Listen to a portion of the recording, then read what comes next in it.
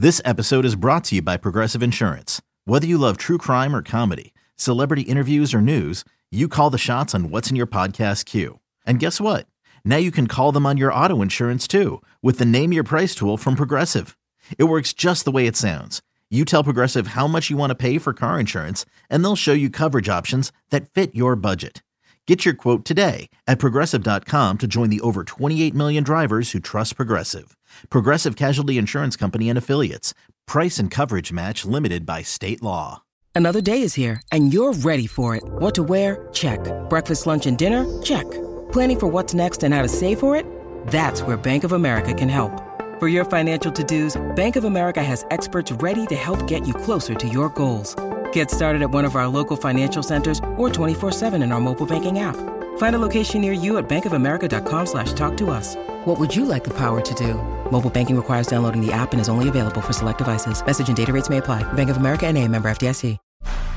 It's time to take command with former NFL tight end Logan Paulsen and former Commanders beat reporter Craig Hoffman. Take Command podcast from Odyssey Sports. What's up? Welcome. I'm Craig Hoffman. That is Logan Paulsen. Logan coming to us from Mobile, Alabama, site of the Senior Bowl. Logan, how is it down there? I missed the Senior Bowl. It's probably one of my favorite events on the NFL calendar. It's cool, man. Like, I came down here and not really knowing what to expect. First off, my trip down here was absolutely insane, but finally made it, got here. And it's so different than like the combine, for example. There's so much less like sheen on it. And your access to scouts, your access to coaches is just so much greater because it's just, they're right there. You can talk to the players after every practice if you want to. It's pretty cool. So I don't know. I like the event. I like the access. I like the way it's structured and obviously the way it's run. So I'm just excited to, we'll talk about practice from yesterday. But excited to just watch the rest of the week and see how these guys play. Cause I'm here really for the football as much as all that other stuff is great, Yeah. I mean, the access is the best that you get. And it's also the access to the players. It is the only event that's like this. I mean, I guess if you go to like the NFLPA College Bowl or some of the other small or the Shrine Bowl, the Shrine Bowl, you get some of that as well. But like the Senior Bowl, because it's not NFL run, like that's the other thing that is, I don't want to say nice about it and like take a dig at the NFL, but like, it's run by the Senior Bowl organization. Jim Nagy and the crew down there do such a great job of running it. And because there's kind of less of the formal barriers, I mean, I used to watch practice. I try to always get one practice in sitting next to like one of the Washington scouts and just be like, let's talk ball. Keep an eye on practice. Hey, what do you like about this guy? And they would be cool with it. And that's just not a thing that you can do really anywhere else. And then also, you get to watch the workouts. That's the other thing. Like at the combine, it's always so silly because you're there in Indy watching on TV like everyone else. And so if you can actually get access to see these guys up close, you have a better feel for them, and you can do, especially if you're someone like you with your background and your knowledge level, like you get some football knowledge that you or glean some things that you can't watching tape, that you can't, just by hearing or reading scouting reports. You can really see the size, feel the strength, see the speed. I remember one last quick story from me before we get into what you've seen so far and how the Commanders are treating this. Whatever year Baker came out, was that 18? I think that he came out. Yeah, whatever year he came out, he came like a couple days late, and it was like a big mystery. Is Baker going to come? Is he not? Is he going to come? Is he not? And we finally found out, like, yeah, he's coming, and he shows up, and the whole tenor of the week changed, and like you could see the leadership, you could see the charisma, and then he starts throwing and you can see the arm. And I remember being down there going, that dude's going number one. Like I know there's other guys that are in consideration here. He's going to beat out them all because just his demeanor, the way he carried himself, his energy, the way he stole the week. I was like, that's a franchise quarterback. Right. And obviously it's gone up and down for Baker in his career. Had some really good years in Cleveland, and obviously it's kind of gone downhill. But there was no surprise to me when he ultimately went number one to Cleveland based off of that Senior Bowl week. So those are the kind of things that you can feel in person. So what is kind of the vibe down there this week? I know it's a bit of a lighter roster in terms of star power than some previous years. Sure. But what is the vibe down there in Mobile for the Senior Bowl this year so far? Well, I think the roster that they've constructed down here kind of reflects the draft. So what I mean by that is there's a lot of like really talented edge rushers, supposedly, right? Guys who are going to be, maybe not the number one guys in the draft. Like Tyree Wilson was supposed to be down here.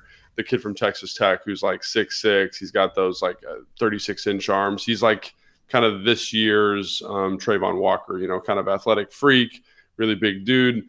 And he was supposed to be down here, but then he's projected to be a top 5 pick. So it's like, well, actually, I'm not going to come. And so you lose some of those kind of top end guys. But so there's that element. Then there's the offensive line this year, I think is deeper than people are going to talk about. I don't think the top 3 guys are as good as they were last year, but I think the middle of this draft class for the O-line is really talented, and that shows up every day. There's 3 good centers. They all practice really, really well. And then this is a very deep cornerback class, and all like the top, I think it's like top 8, 9, 10 guys who are kind of projected to go in the top of the second aren't here. But I will say that this is kind of where you find that second, third, fourth round gem, and there's some guys that have done a nice job. I will say the thing that's a little disappointing, obviously, is the quarterback play, because all the top guys are the top guys, and these guys are a little bit middling. And then the receivers are kind of so-so. I think there's some good backs here, and so some good linebackers, but I think the receiver talent is probably the lowest, and I think that reflects the overall draft composition. Like the top end receivers, Addison and Johnson, are good players, but are they first round picks in another year? Probably not, So I think that, I think that this draft class is kind of the Senior Bowl reflects the draft class in a really specific way. If you look at those strengths and weaknesses and kind of look ahead to some of the teams in front of Washington, do you think this ultimately plays out to be a good thing for Washington? Because while some of the strengths don't match up, a lot of them do, specifically on that O-line. Yeah. So like early look where it's February 1st. Yeah. The draft is still April, but this is what we do for a couple of months. Like, how does the draft and the talent pool shape up for Washington if they were to stay at 16? Yeah, so I think the thing that I've been kind of kicking around is that I think the first 3 offensive linemen are probably going to be gone. Broderick Jones, who I haven't watched yet, has been projected to us in a couple mock drafts. He would be a possibility at 16, but I've also seen mocks where all 3 of those guys are gone already. The kid from Northwestern, the left tackle from Ohio State, and then Broderick Jones, right, are the top 3 guys. And if that's the case, I think then they probably go DB in the first round, because like I said, there's like literally like 8 to 10 guys who are, probably have first round grades that are kind of being mocked in the first round. So obviously a very, very deep cornerback group. And I think that that's going to characterize the first round. I think you'll see probably 8 DBs go. And I think Washington will probably be a team that takes one. If that's true and there are 8 DBs selected, I think that bodes well for them getting a very talented offensive lineman in the second round. Now, we could do a lot of talking about offensive line. I don't know how much you want to talk about that on the podcast, but this is a deep group with some guys that I think are very, very good football players. And and I'd like to probably delve into that a little bit, I think. Yeah, no, let's do it. Because the Commanders, so like if we were to identify team needs, we would say they need another corner. A nickel corner would be ideal, I think, because you got St. Juste on the outside, and then we'll see what they do with Kendall, whether they bring him back as is contract-wise, whether they restructure him, or you might need another outside corner, depending on what you do with some of the other guys, the younger guys, and how they develop. And then also, I mean, Danny was good, but I think they're very clearly looking to upgrade it at slot corner. So DB certainly is a need. Offensive line, they need at least 2, if not 3. Right. And then they probably need another linebacker. And the good news is that kind of ends the list of like needs. There's other things like they need a kick returner, but that's not high on your list necessarily. And it's the kind of thing you can get for a bargain in free agency. So there's like definitely other things, but those are your highest level needs. And you've got your first round pick and a ton of cap space to be able to do that if you don't blow a ton of money on a quarterback. So, by the way, speaking of quarterbacks, we will react to the Tom Brady news coming up at the end of the podcast. Someone who obviously will not be going to the Commanders because he's not going anywhere. But that's kind of the interesting thing is like, okay, you're going to use some money on free agents at a premier position and one of those premier needs. And then your first round draft pick theoretically is going to get the other. But the hard part is like the free agency period coming first means you kind of got to guess. Right. So what kind of depth, if you say like, all right, we're going to leave one of these O-line spots for the draft, how does that match up with where they're sitting and kind of the depth of the draft? What caliber of player you can get, not just over the long term, but immediately at right tackle, at the guard spots, and even frankly at center, where Chase Roullier, if you wanted to move on from him contractually, like you could save a decent amount of money. And with the injury history, it feels like you need some depth there because you can't necessarily count on him. Right. So I think what you'll probably end up doing is this free agent market is not very good. So I think that obviously immediately just bumps the value of the draft, right? So, everyone says, you can wait on corner, you can find a corner in free agency. Not a great cornerback free agency, but very strong. Very strong in terms of drafts.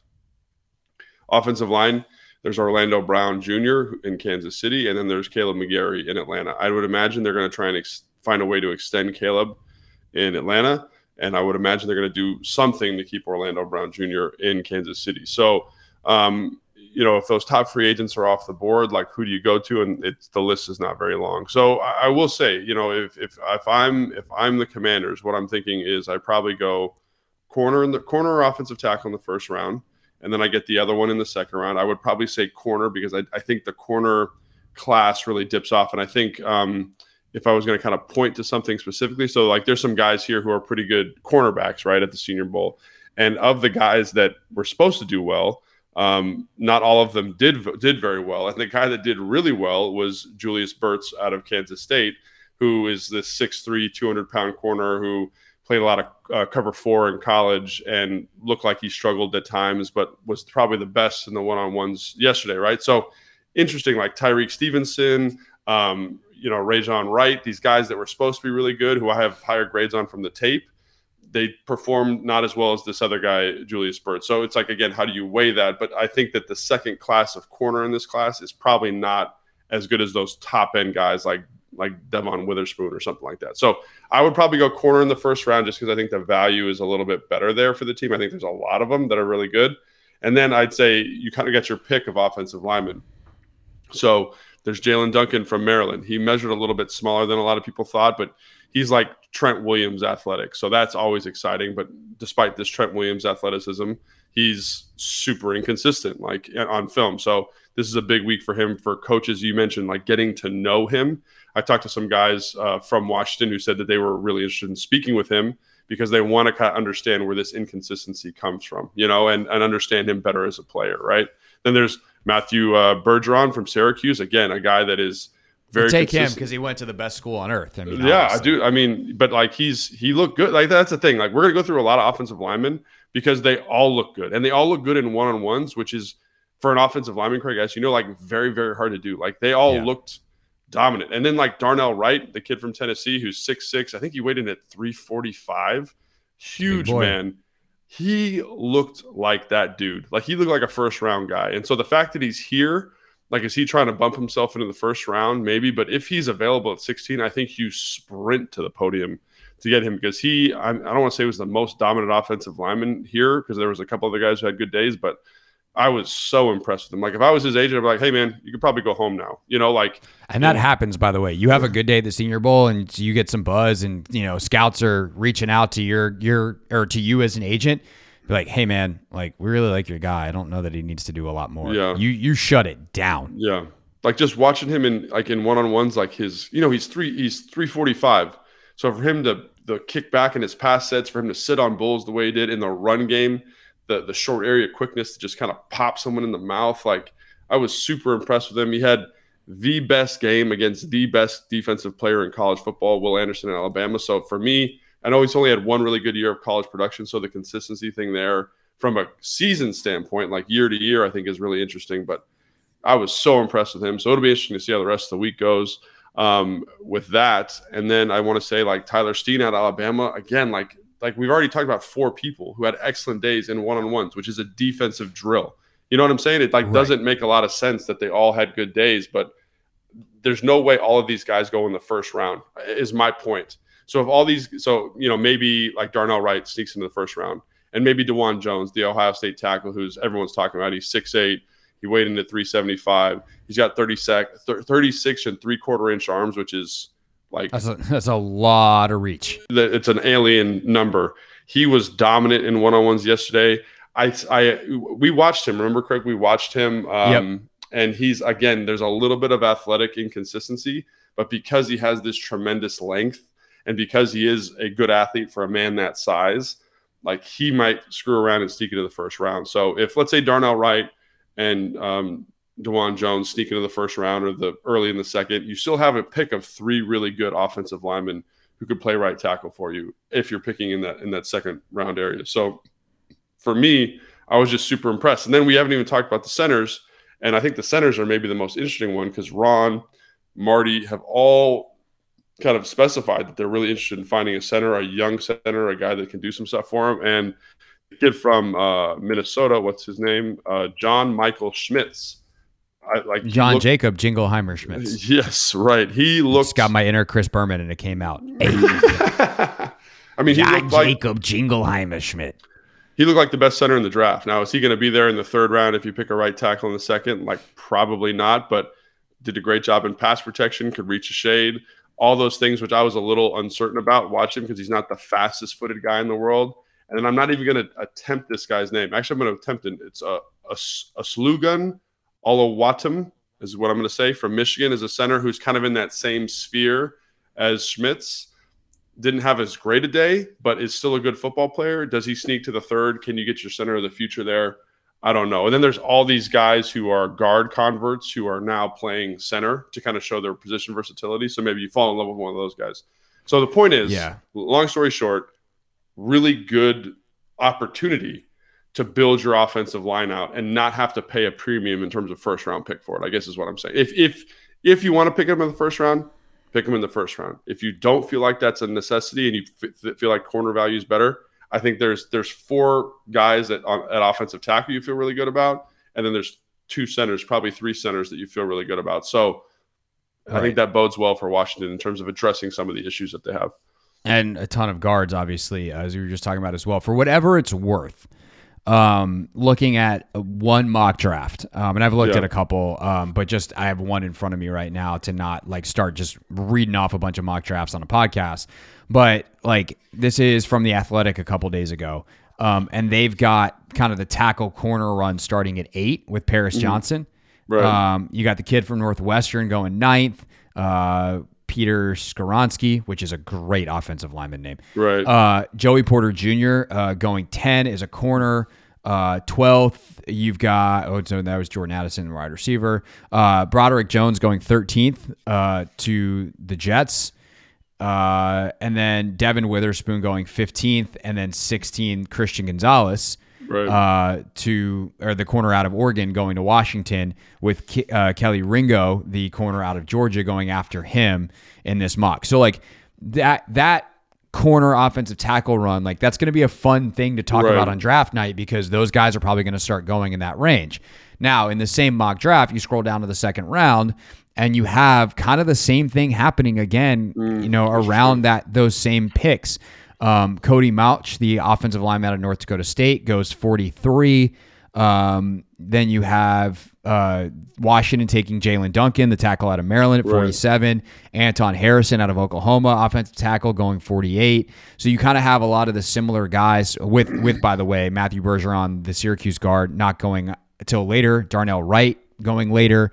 DeJuan Jones going later. So like kind of that 40 to 55 range, you're going to see that next run on both corners and offensive linemen, at least the way the draft is shaping up right now. We have 2 months for teams to reshape their boards, but like that's what we're looking at. Right. And I think that feels right. Now, I think the names will they'll for sure change in terms of sequencing, like based on yesterday. So one day of Senior Bowl, Darnell Wright and DeJuan Jones will go before Duncan I think, based on yesterday's practice. Now, when they get to the combine, they have interviews, all of those things show up, and maybe it reshuffles back to normal. But I think that's exactly what you're looking at. You're looking at a high tackle DB run, and you're looking at another one in the second round. And I think if you didn't get your DB in the first round, you're getting him in the second round. And if you didn't get your tackle in the first round, you're getting him in the second round. And I think if you're a team that needs that stuff, like Washington, I think you're in a really good spot, quite frankly. So, like, of all the years to kind of have a down receiver class, to have all these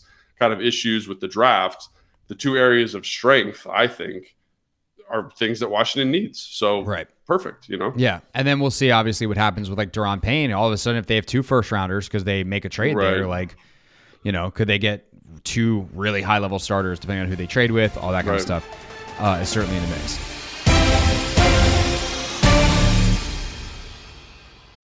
When you need mealtime inspiration, it's worth shopping Kroger, where you'll find over 30,000 mouth-watering choices that excite your inner foodie. And no matter what tasty choice you make, you'll enjoy our everyday low prices, plus extra ways to save, like digital coupons worth over $600 each week. You can also save up to $1 off per gallon at the pump with fuel points. More savings and more inspiring flavors make shopping Kroger worth it every time. Kroger, fresh for everyone. Fuel restrictions apply. Hey, it's Greg Hoffman from Take Command. It's not just a podcast, it's the 25th hour of your day. Your weekly source for all things Commanders, right on time, your time. A list of household chores. Do them without missing a beat, and listen while you work. In the car, turn mundane drives into memorable moments. With podcasts, you can maximize productivity and minimize FOMO. We're on demand, so we fit perfectly into your schedule. Follow Take Command in the Odyssey app or wherever you get your podcasts. Take Command podcast from Odyssey Sports. All right, Logan, I wanted to ask you something real quick about kind of the evaluation process with Washington specifically not having an OC currently. If you're on that scouting staff, like, I know it obviously can be done. This is a thing that happens all the time in the NFL, but you don't know what scheme you're playing next year. Like, you're still writing your reports, like the trait. A guy doesn't go from running a 4.6 to a 4.4 because you're running Air Coryell versus West Coast. But what is the kind of process that you would be going through right now? How are you organizing your reports? What kind of things are you prioritizing? Not knowing what not knowing how this piece is going to ultimately fit into a system of needs. Yeah, and that's a really good question because it is tough. And so what I've done is I just said, who is the best player? Like, full stop. Who is the guy that's going to be? So, like, I do like a green, yellow, orange, red kind of tier, so I can just look at the sheet and be like, these are the greens, these are the whatever. And like I said, I have 4 green offensive linemen at the Senior Bowl right now, right? And I have 2 DBs, but I haven't finished the DBs yet, right? And so the thing that I say is, like, these are the guys that are going to be starters in the NFL. Like, they will be. Now, how good they are is probably system dependent. So, like, let's take DeJuan Jones because he's like everybody. He's the flavor of the day right now. He's an excellent athlete for being 375 pounds. He's got the longest arms, like, in Senior Bowl history, and he had like a dominant day yesterday. But if I'm running outside zone, like, I probably devalue him a little bit. I think he's physically capable of doing it. I think he can move, and I think when you watch his Ohio State tape, you say there are some movement skills that actually you say he could do outside zone. But do I want to major in outside zone with him as my right tackle? Probably not. So then I probably prioritize a guy like Darnell Wright. But even Darnell Wright, despite his tremendous foot speed, despite his tremendous size, maybe I want to go someone a little bit smaller, and then I prioritize Jalen Duncan, who is this freak athlete who can run like a deer and move around and just do all this crazy stuff. So maybe just because of a scheme fit, he moves up my board and becomes my number 1 tackle. And, like, in my film watching, he was for sure my number 1 tackle. But then after kind of combining that with the Senior Bowl and how dominant some of these other guys were in the one-on-ones, you're like, man, like, that factors into the evaluation. So not that would be a bad thing if you had to draft Jalen Duncan. You know what I mean? Like, it wouldn't be a terrible thing. Like, there's 4 starters right now. It's just about which one of those 4, in my opinion, would be the correct fit. And the same thing applies to center, right? If, like, Schmidt, whatever his name is, the kid from Minnesota, is a big body center who's not the fastest footed guy. He showed me some stuff yesterday that was very impressive in terms of movement skills, But if that's the case, I'm probably going with the guy from Notre Dame or probably going with the guy from Michigan, who are a little bit more twitchy. And again, that's just a simple scheme shift. If I want to do a lot of drop back passing, the bigger tackles are nice. The bigger center's nice. All those things factor in terms of so we've established that there are these 4 guys that could play. Now we just have to say, how do we prioritize them in our scheme? And I think that is something that is always going to be looming over this process until the OC is hired.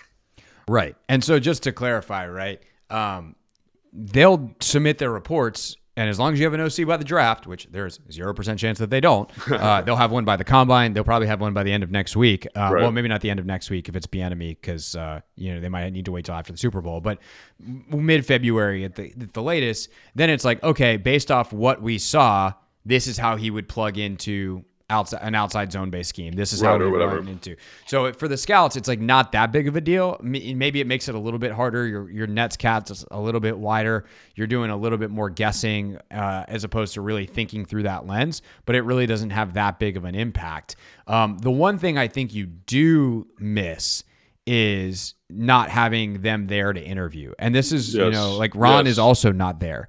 And if you have your OC or your head coach and you're looking at a guy in the first round, like you want those guys to have conversations. And while there are opportunities at the combine and on the team visits, it is just one thing that kind of passes by. Ultimately, getting the right guy in is more important. Like hiring the right OC is more important than hiring that guy fast enough that he can talk to a prospect at the Senior Bowl. But I do think it's interesting to say or to not have that opportunity. Although as I say this thought just came to mind, so I apologize for rambling. I do remember talking to some of the scouts and like some of the college folks when I was on the beat, and they kind of appreciated when the coaches didn't come to the Senior Bowl. Right. Because the coaches, as you go, get more involved in the process. And that the scouts need to have their reports like compiled and finished. And this is a chance for them to get that one-on-one time as scouts.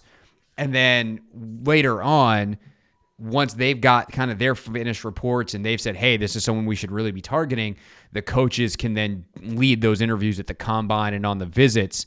So this is, it's still kind of in-season scouting, if you will, versus the off-season scouting, like draft prep, that kind of more is the mode you're in at the combine and beyond.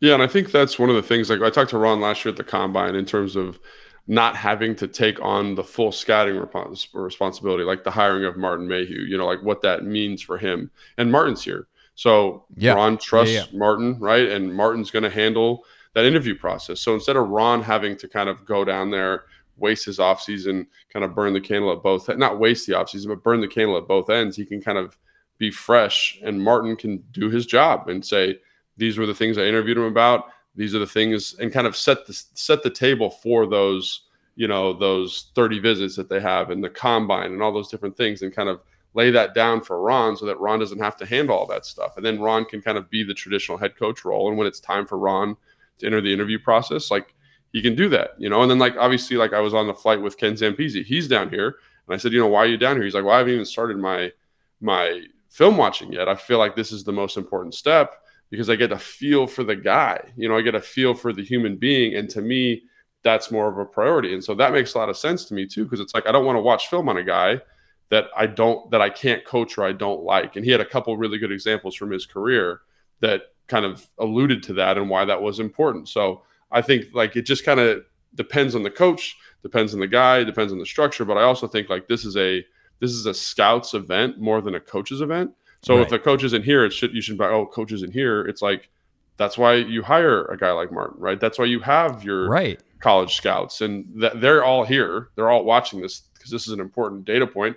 And then I had a conversation with Mike McDaniel last year about like whether he goes to the Senior Bowl, whether he goes to the combine. And he was like, I don't watch any of the stuff anymore because I can watch it all on film. And because I watch so much film, I get a better comparison of the guys. Does that make sense what I'm saying? Right. So you're watching film to film versus like, oh, wow, this guy's really fast in person. Then you watch him on film. You're like, was he? Yeah, right. And so I think again, like everyone's got a different process. So that's what I love about scouting is it's like this inexact science, like everyone thinks they've got their tells and they've got their little things that kind of give you the edge, but ultimately it's a crapshoot. So like you're factoring in what you see from the season, what you see from the Senior Bowl, what you see from the Combine, and then the most important element that we are not privy to as analysts is the interview process. 100%. Because the coaches, that's what separates their draft board. And I had a conversation with a coach one time. This was interesting.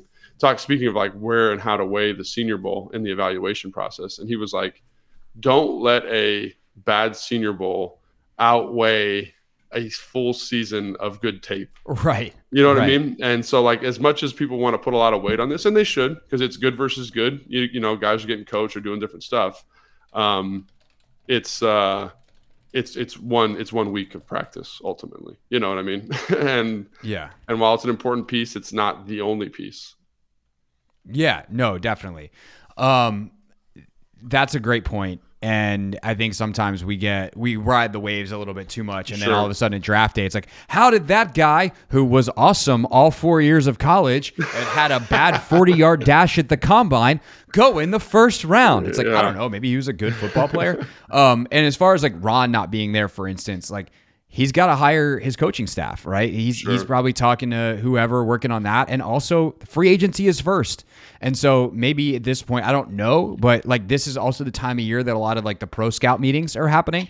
And so they got to set their free agency board. And obviously, you know, Martin needs to be a part of that as well. So it's not like they're working behind the GM's back, but like there's a whole other scouting department within every NFL organization that has a job to do on the free agent side before you even get to the draft. And a lot of times that work, they want it to be done first, one, because free agency happens first, but two, then they bring in the pro scouts to the college process to get another set of eyes on everything.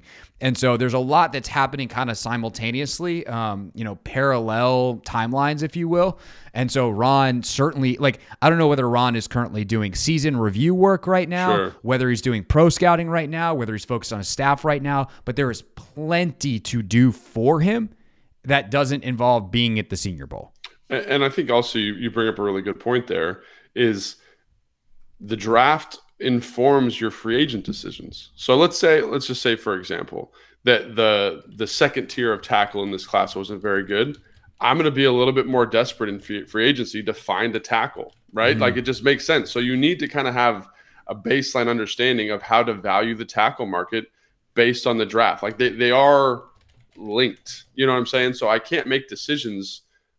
I wouldn't want to make a decision about a free agent without having some information about the draftable prospects at offensive line. Does that make sense? Like, yeah, totally. And so for me, like, this is all part of the process. So to think that it happens in like this perfect linear order, which you're pointing out, is ridiculous, because you need all the information, or at least an idea of the information, before you go in and make some of these offseason decisions. Yeah. That's exact. Yeah. 100%. All right. When we get back, some thoughts on Tom Brady retiring, and that's how we end the show here on Take Command. Hey everyone, this is Brett Boone. Would you know it? I've got a podcast going strong in our 4th year. Tune in as I sit down with my friends, some of the biggest names in sports, media, entertainment, for a lot of fun and in-depth conversations. As you know, baseball's been my life. It's been in the family for a long time, but it's a lot more than that here. It's sort of like taking a ride in a golf cart around a beautiful track. Join me every week for multiple episodes on the Brett Boone Podcast, available on the Odyssey app or wherever you get your podcasts.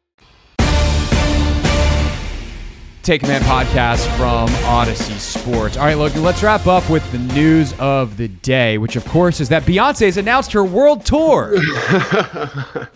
I'm sure that is news, but that is the news of the day. Yeah. Secondarily, Tom Brady also announced his retirement.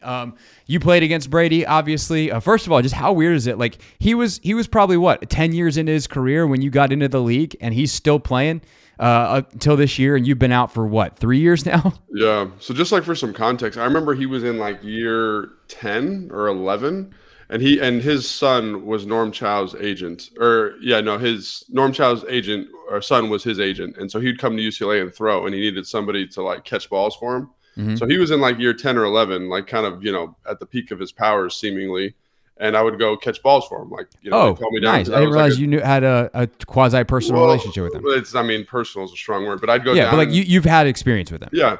And I just remember thinking, like, you know, his attention to detail in that moment was like something that really showed me what it meant to be a pro, you know? And then to see him just kind of just kick Father Time in the teeth. I mean, he's the best quarterback of all time. He's the most winningest, whatever those stats are. And I really like how he did it today. You know, he kind of just did like a little, you know, Instagram post or, you know, YouTube video or whatever he did. And I think there was some, I just like that, you know, that it was kind of subdued. And, you know, part of me, because I was a fan, my parents are from New England. So, you know, they're big Tom Brady fans. And part of me was hoping he'd come back for one more run and, you know, get back to the Super Bowl, get back to that level that we saw. But I also understand that, you know, it's tough, man. It's a tough deal to be at that point in your life, at that point in your career, and try to get competitively that high again. So, you know, I don't think he has anything else to prove. I don't think he has any more money to make. I don't think it's really just his call. And like, if there's one way to go out, like that's the way you want to go. You know what I mean? And I don't think his legacy's like messed up or anything like that. It's one of the best legacies of all time. So I just, yeah, man, it's a little bit of a bummer that it's an end of an era. And it's one of those things that's like nostalgic, that time keeps passing and that, you know, time waits for no man type of thing. But, you know, really happy for him and his career. And it is crazy. Like you said, that you know, he's had almost 3 of my careers in his one career, which is pretty wild. Yeah. And it's not like you had a short career. Yeah. You had a nice run in the league. He played 20 years in New England and then 3 more in Tampa. He's 45 years old, which is, I don't know the next time we'll see a guy play that long. I mean, for context, like I think Rodgers is 38 or 39. So he'd have to play 6 or 7 more years to get to where Brady is. And it's so weird. Like everyone's like, quarterbacks are playing longer now. And that's true. They are playing longer. You know, quarterbacks would kind of retire in that 33 to 35 age, but because of the protection rules they're getting now, which I think are good rules. Yeah. You know, they can play a little bit longer, but you see Russell Wilson kind of seeing his end. You see Peyton Manning, you see Drew Brees, you see these guys who, again, were kind of in that same bucket as Tom. And then he just kind of kept going. And I think that longevity is something that is so unprecedented, man. And I just count myself lucky to have seen it. You know, it's like one of those historic things, like you're going to tell your kids about, like, oh, I got to see Tom Brady play, or I got to play against Tom Brady, or whatever it is. So it's really cool.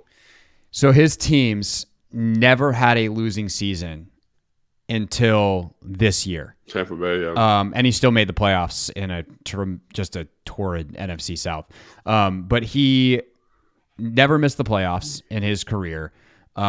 He, you know, that 2001 year comes in for Drew Bledsoe. They go 11-3. Next year, they actually only went 9-7. But then all the way through pretty much double-digit wins. Not pretty much. It is double-digit wins every year. Obviously, he had the torn ACL in 2008 in the first game of the season. But, like, just looking through these numbers feels fake. I mean, it is absurd how consistent he was. I should say 2002, they did miss the playoffs. The year in between the first Super Bowl win and then, 03, they make it back. And then 04, 05.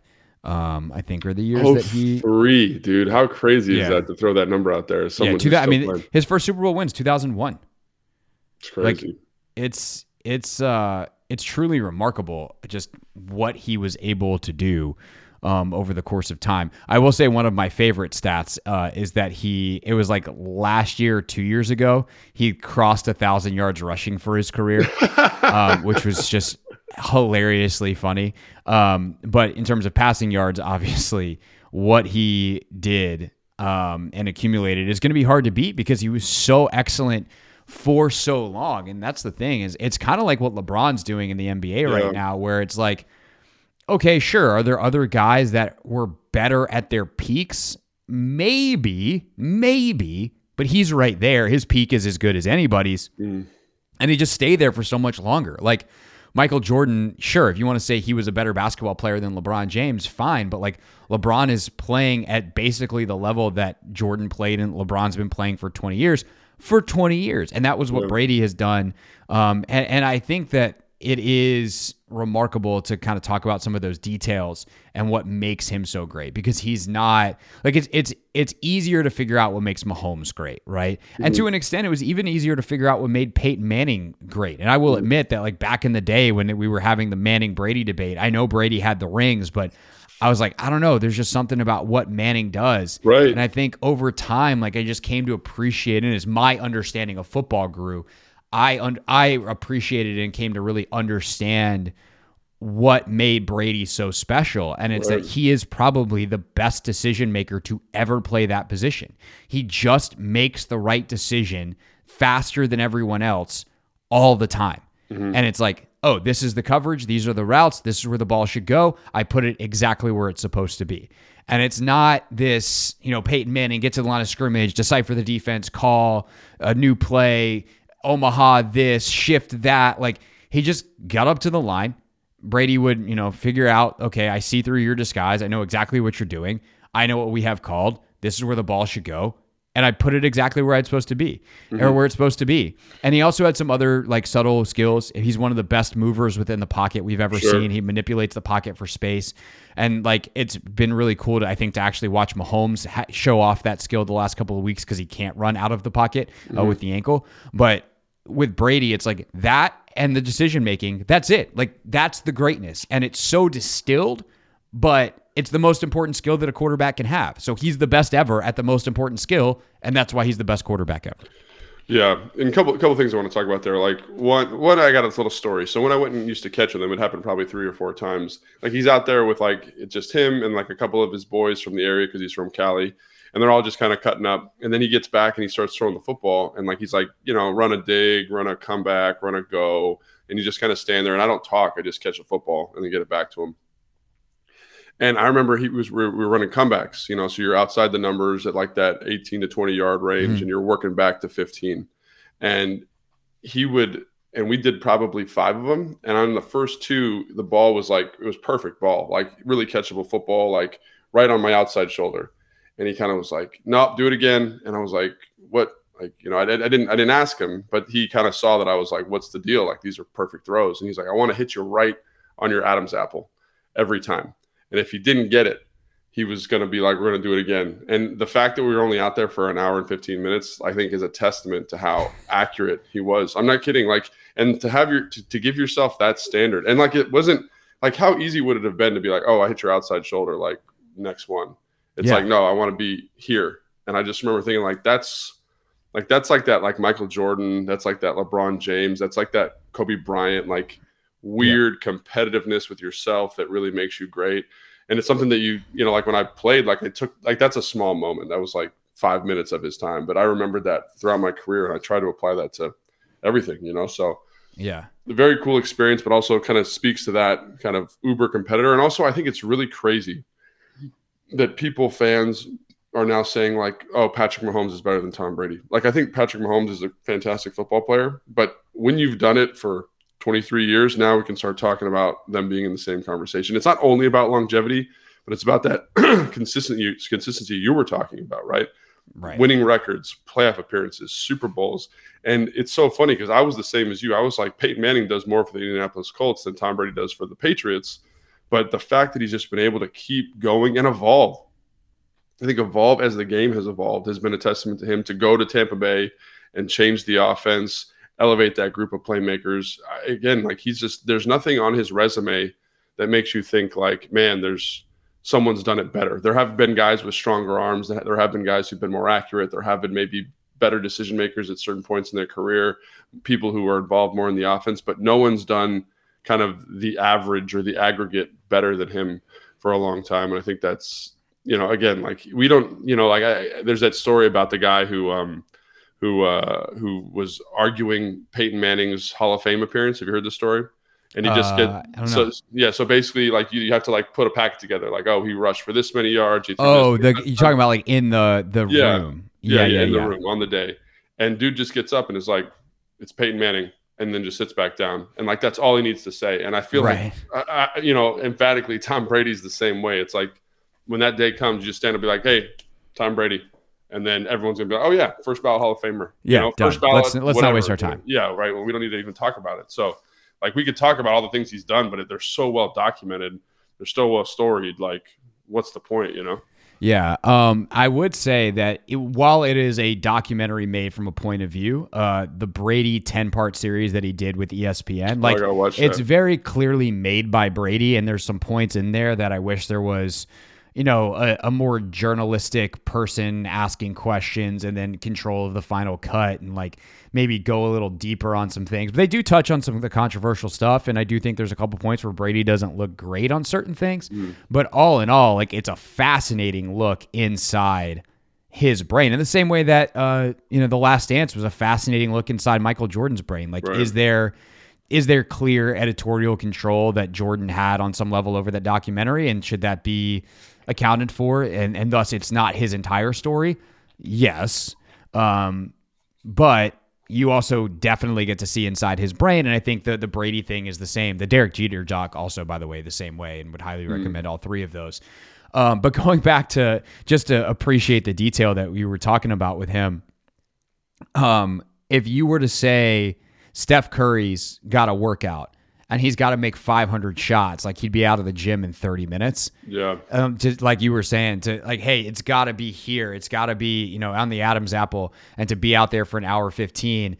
If you told us hey, you guys combined, you got to make 300 or you got to make 500 shots, we'd be in the gym longer than Curry would by a lot with 2 basketballs. And if you said that we had to swish everyone or it didn't count, we'd be in the gym. We would just be stuck there forever. They would never, we'd be toast. And by the way, a lot of NBA players would also take double what it would take Steph Curry.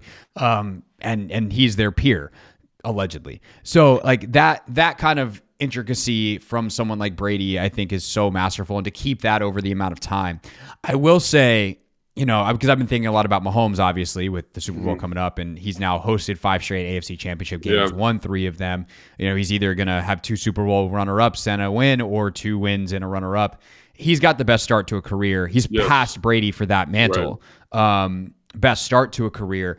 And I also think Mahomes plays quarterback at a higher level than anyone we've ever seen. He's just different. It's he just does. He's just capable of more stuff. He's he is the modern quarterback. He's got mobility. He can play within structure and timing. He can, do off schedule stuff. He can scramble, and it's not labored. When you're watching Russell Wilson, who's one of maybe the best scrambler of a generation or best extender of plays. For him, he had to extend the play because he couldn't see from the pocket all the time. He couldn't see the middle of the field. Mahomes, that restrictions doesn't apply, right? It's not like Lamar Jackson, who's this tremendous runner, right, and elevates the offense that way. He has that ability, but he is what everyone is now looking for. It used to be the next Peyton Manning, used to be the next Tom Brady, but quite frankly, from a skill set standpoint, it's the next Patrick Mahomes. And so, it's that's why Josh Allen is so dynamic, right? It's that kind of guy that can win with the legs, but also can play from the pocket. And I totally agree with you. Even though Brady right now, you'd say, is a better player, the person that if they can string a 12-year career together doing this, it's obviously Patrick Mahomes. You know what I mean? It's right. So. And that's the thing. Is the difference is there's a different conversation to be had of who's the greatest ever, the resume, all of that, and then you're talking Brady. Montana is probably second. Manning is right there, and some other guys that certainly deserve to be mentioned. But in terms of whose peak is the highest, I think Mahomes has that, which is remarkable. And the fact that it's led to a Brady-like level of success is remarkable as well. And why he gets to enter that conversation at such a young age, where someone like Brady has set the bar so high. It's well, he can't play longer yet. He's limited by time, but in terms of, and again, this is a compliment to Brady, especially for younger fans that don't remember early Tom Brady, because early Tom Brady, if you could be 20 years old and you weren't around for the start of his career, literally. The only guy that has the resume early in his career like Mahomes has was Brady. And the fact that dude just retired and that career started nearly a quarter century ago is remarkable. All right. Sorry, just really quick. Let's wrap up with your final thought on it. It's like the Rob Gronkowski thing. I know that sounds crazy to compare Patrick. No, I think I know where you're going. But Rob Gronkowski was the most dominant tight end in the NFL for a 5-year span. And he is in the Hall of Fame because of 5 years. And it's people put him as the number 1 tight end of all time because of those 5 years. And I don't want to say Patrick Mahomes is not going to play another down of football, but that is kind of, if Patrick Mahomes were to retire today, like he goes down as maybe not the best of all time, but definitely he's in the conversation as like, this dude was like incredible. Like that. And people need that kind of context. Like he is doing Rob Gronkowski level stuff at the quarterback position, which is crazy to think about. Yeah, totally. And obviously it doesn't seem like he's slowing down anytime soon. I will say about Brady, actually, is just a final thought too, though. He did so much with, I don't want to say so little, but like a fairly average set of weapons his whole career, which is why like the 07 Brady season with Randy Moss, where they should, I mean, it's, again, the Giants beating them in the Super Bowl it's the greatest upset of all time for a reason. What he did that year with Randy Moss, it's like, oh, you want to see what I can do when I have one of the greatest wide receivers ever? I'm going to smash the touchdown record. Okay, thanks.